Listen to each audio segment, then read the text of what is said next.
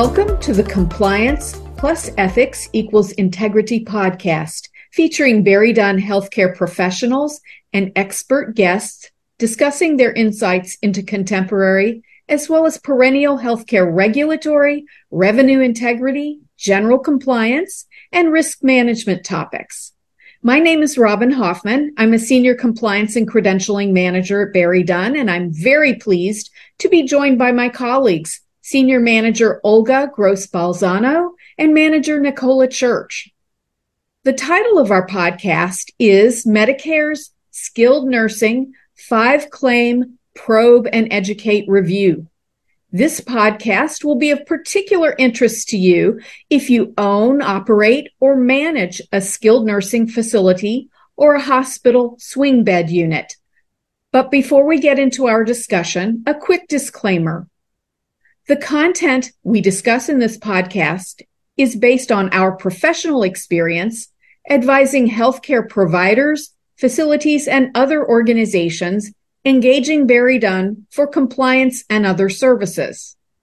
While we may reference specific government programs, Medicare and Medicaid policies, and regulatory guidance, we do not speak for any government agency or contractor, nor do we have the authority to do so.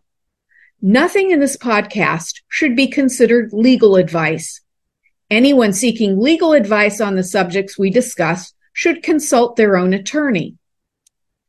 So here we go. Olga, can you inform our listeners about the intent of Medicare's 5-claim target, probe, and educate process? Gladly, Robyn. Thank you for asking. So CMS designed this program to help senior living facilities, skilled nursing, to better understand billing under the patient-driven payment model, also known as PDPM. Skilled nursing facilities that have errors identified in the review will be offered some education to help them avoid future claim denials and adjustments.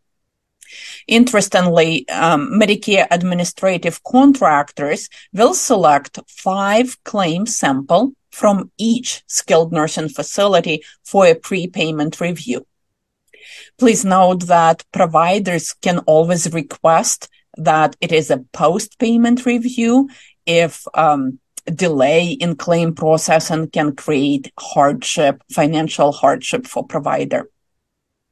What we know is that MACs, or Medicare administrative contractors, are starting with the top 20% of providers that show the highest risk based on the data that MACs have been accumulating from the claims. And we know that selected claims are limited to skilled nursing facility billing services after October 1st of 2019, which is, as you know, the date when PDPM reimbursement model started. We understand that claims that contain COVID-19 diagnosis should be excluded when at all possible. So that, in a nutshell, is the MAC process for this program. Thanks, Olga, for that comprehensive discussion. I'm wondering, Nicola, if, based on your experience, what have you seen as being some of the major reasons for a SNF's claims to be denied? Well, some of the major reasons I've seen have been due to missing documentation, documentation and support services and medical necessity.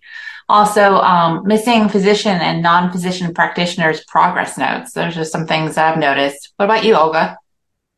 What I see is actually providers not realizing that this program is taking place, and due to staff turnover and access to communications, which we should talk about later, but providers not being aware that they needed to provide records for review and completely missing deadlines and getting no support information provided to MACs. Excellent. Thank you. And this seems to be a recurring theme, Olga, I would say in a lot of our podcasts, where there has been such a tremendous turnover in staffing in healthcare organizations. Plus, we also have organizations where perhaps some of the staff are working on a partial remote sort of basis. So you may have folks who are not physically in the facility. And I'm wondering if you can expound a little bit, Olga, on how a Medicare administrative contractor would notify a SNF or a hospital swing bed that it's been selected for the 5-claim probe and educate cycle. To whom would this type of communication be sent? And I guess the real world bottom line question for me is, does this type of communication ever get lost during transmission? Oh, absolutely. We try to educate providers on electronic access to Medicare administrative contract portals. And we do have a number of MACs now, and their communication preferences may vary. So there's no one size fits all response to that. So our advice to providers is to understand how your MAC communicates with you on any medical record requests. Do they send you a letter in addition to portal communications, or did your organization choose to have electronic communications through the portal only? So, of course, as always, the best rule is to periodically check access. Your Medicare biller should have access. Probably your compliance officer, administrator of the facility, and probably if you have central office, somebody at central office may need to have access. And that in that case, if somebody leaves or is on vacation or leave of absence, that somebody else is a backup for receiving those communications. Again, some MACs do not send any snail mail at all, and everything is electronic. Which is, it's very convenient for submission of information. But if you don't know that you have electronic communications go into your spam folder and you're not looking at them, you may miss those very important notifications. Yeah, that's a critical point. And I wanted to make sure that our listeners know that when we post our podcast on BerryDunn's website, we will also be providing some links to some very important information, including the MAC website, secure internet portals, and electronic mailing list, which I think will be really helpful to folks. So, Olga, say that I get this communication, I've received it. How long would my SNF have to respond to the MAC's request? And how should those claims be submitted? So in the communications provided by MAC, that letter, whether it is electronic or hard copy that you receive, MAC would provide all the information on how and when to submit your records. Usually it is 45 days. However, that may be different. And also, it's 45 days, not from the date when you discovered that communication, but from the date that communication was released by MAC, which may be different. Understood. If it is a letter, it's the date of the letter. It is the date of the letter. There's one significant reminder that I want to provide to all skilled nursing facilities. Please remember that if this review is prepayment review, the longer you take to respond, the longer you're going to hold those claims in prepayment status. So depending on how big the claim is, and if there's sequential claims in the process, you're holding your cash. So the faster you respond, the faster you will release that claim for payment. But at the same time, we're realizing that you need to not rush and have a thorough review of all required documentation, so you do not cut corners and then forget to submit like one critical piece of information that is required for your claim. Excellent. And that sounds like as though that may be something where you'd want, I call it a second set of eyes, to look at what you're sending to the MAC before it goes back out, just to sort of get some internal verification, a second reviewer, if you will, to affirm that information looks great. So, Nicola, in my past experience in primary care and in ambulatory care, the Medicare Targeted Probe and Educate for ambulatory care, there can be up to 3 Targeted Probe and Educate cycles if the first round doesn't meet a passing score. So is that the same process for the 5-claim PE for SNFs, or is that different? It's different. This 5-claim is actually just one round of selecting 5 claims. So, which is kind of nice in some ways, but it's also, it's more on those 5 claims that you really got to focus on. Excellent. Thank you. And Olga and Nicola, you produced a great blog for BerryDunn, which we posted organizationally on June the 30th of this year. And you offered some tips for a SNF to take in order to understand its claims risk level. So I'm wondering if you can share some of those with our listeners. And Olga, perhaps if you'd like to start that discussion. Gladly, Robyn. So again, I would like to refer our listeners to one of our previous podcasts that we recorded with Jan Floor, and she is a fabulous expert on electronic medical records, and she is such a great resource to our clients. So some of the highlights is making sure that you understand the intent of that request, that you have a checklist that you need to follow. You make sure that all documents are signed and dated. That is one of the simple but most common mistakes. And if your communications also are partially on paper and partially electronic, which we know a lot of skilled nursing facilities have that kind of hybrid system, you need to make sure to pull all your relevant electronic records and make copies of paper copies that may be in the physical paper chart, especially signed physician orders. If you don't have a signed physician order, you do not have a claim, as simple as that. And then, Robyn, you already mentioned second pair of eyes is always important. There needs to be one person pulling the record according to checklist, verifying all the information, and then another person just taking second look and making sure all the pages are in order and everything in that record is complete. You do not want to provide more information than you are asked to provide. Remember that all medical records are still subject to HIPAA rules, and minimum necessary rule applies. You also, very importantly, you need to understand how your MAC needs you to submit that information.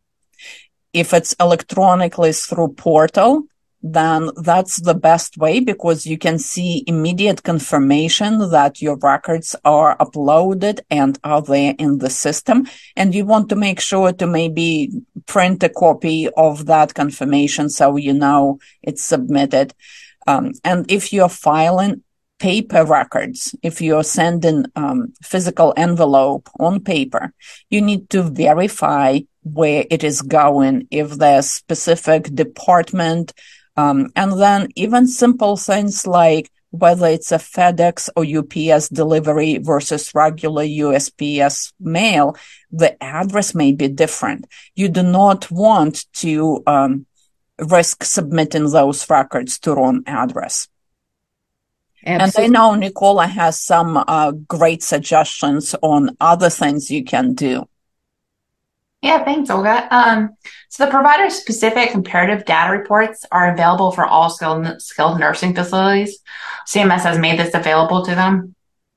And the program for evaluating the payment patterns electronic report, which is also known as PEPR, this provides SNFs specific data statistics for Medicare services that may be at risk for improper Medicare payments. So if you're not familiar with the PEPR report, we have a video and a checklist available on our website. And if you need additional assistance on that, we're happy to help. But also the data on the PEPR report can be used to support internal auditing test activities such as testing claims to ensure all documentation supports the service and medical necessity for when you are being tested or audited by the MAC. Thank you. So as we're wrapping up our conversation today, Olga and Nicola, I'd like to ask if you could offer our listeners your top two takeaways, if you will, for SNFs, either about minimizing the likelihood of denied claims or else incorporating any lessons that they may learn from a 5-claim probe and educate. So Olga, give us your top two. Well, since I'm also a reimbursement consultant and a CPA, I have to talk about money, right? So protecting money from write-offs, making sure you're collecting on your revenues and services provided. I want to re-emphasize that the whole intent of this program is on supporting payment items. It is not to identify if SNF is documenting clinical services correctly. It is specifically, does your documentation support PDPM payment items? So for simple things like you have comorbidities that drive your non-therapy ancillary payment, if you are including risk for malnutrition, you need to provide support for that. Did you have dietitian? Did you have physician assessments related to that? What are you doing for that patient to prevent weight loss? How are you supporting that payment item specifically? So that's my first one. Be aware what your payment drivers on PDPM coding are, and make sure a support is provided for every payment item on that PDPM coding. And my number 2 top recommendation is keep track of your dates. Dates are important. You miss the submission date, you do not have good defense for that. Thank you. Nicola, let's hear your top 2 recommendations. Well, my first one would be something Olga's previously just spoke about, which is respond to the documentation request within 45 days. That's very important that we do that. And also the second would be to ensure your documentation is accurate and consistent, as well as supports the medical necessity and also the patient diagnosis and MDS assessment coding. So I think those are, some of those important things that we need to make sure we're doing for these skilled nursing facilities. Thanks so much for sharing your insights today, Olga and Nicola. We've reached the conclusion of our discussion about Medicare's skilled nursing 5-claim probe and educate review.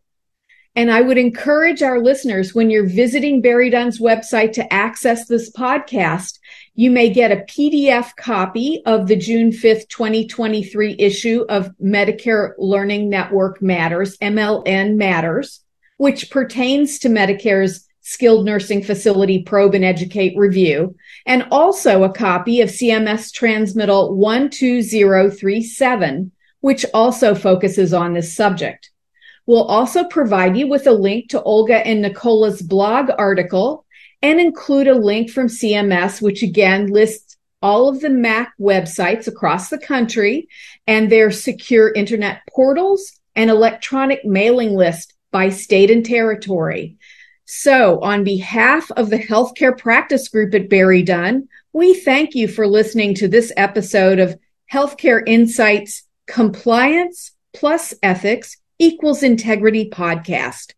We welcome our listeners' questions and feedback about the ideas we discussed in this episode, as well as your suggestions for topics we should consider for future episodes. Many thanks.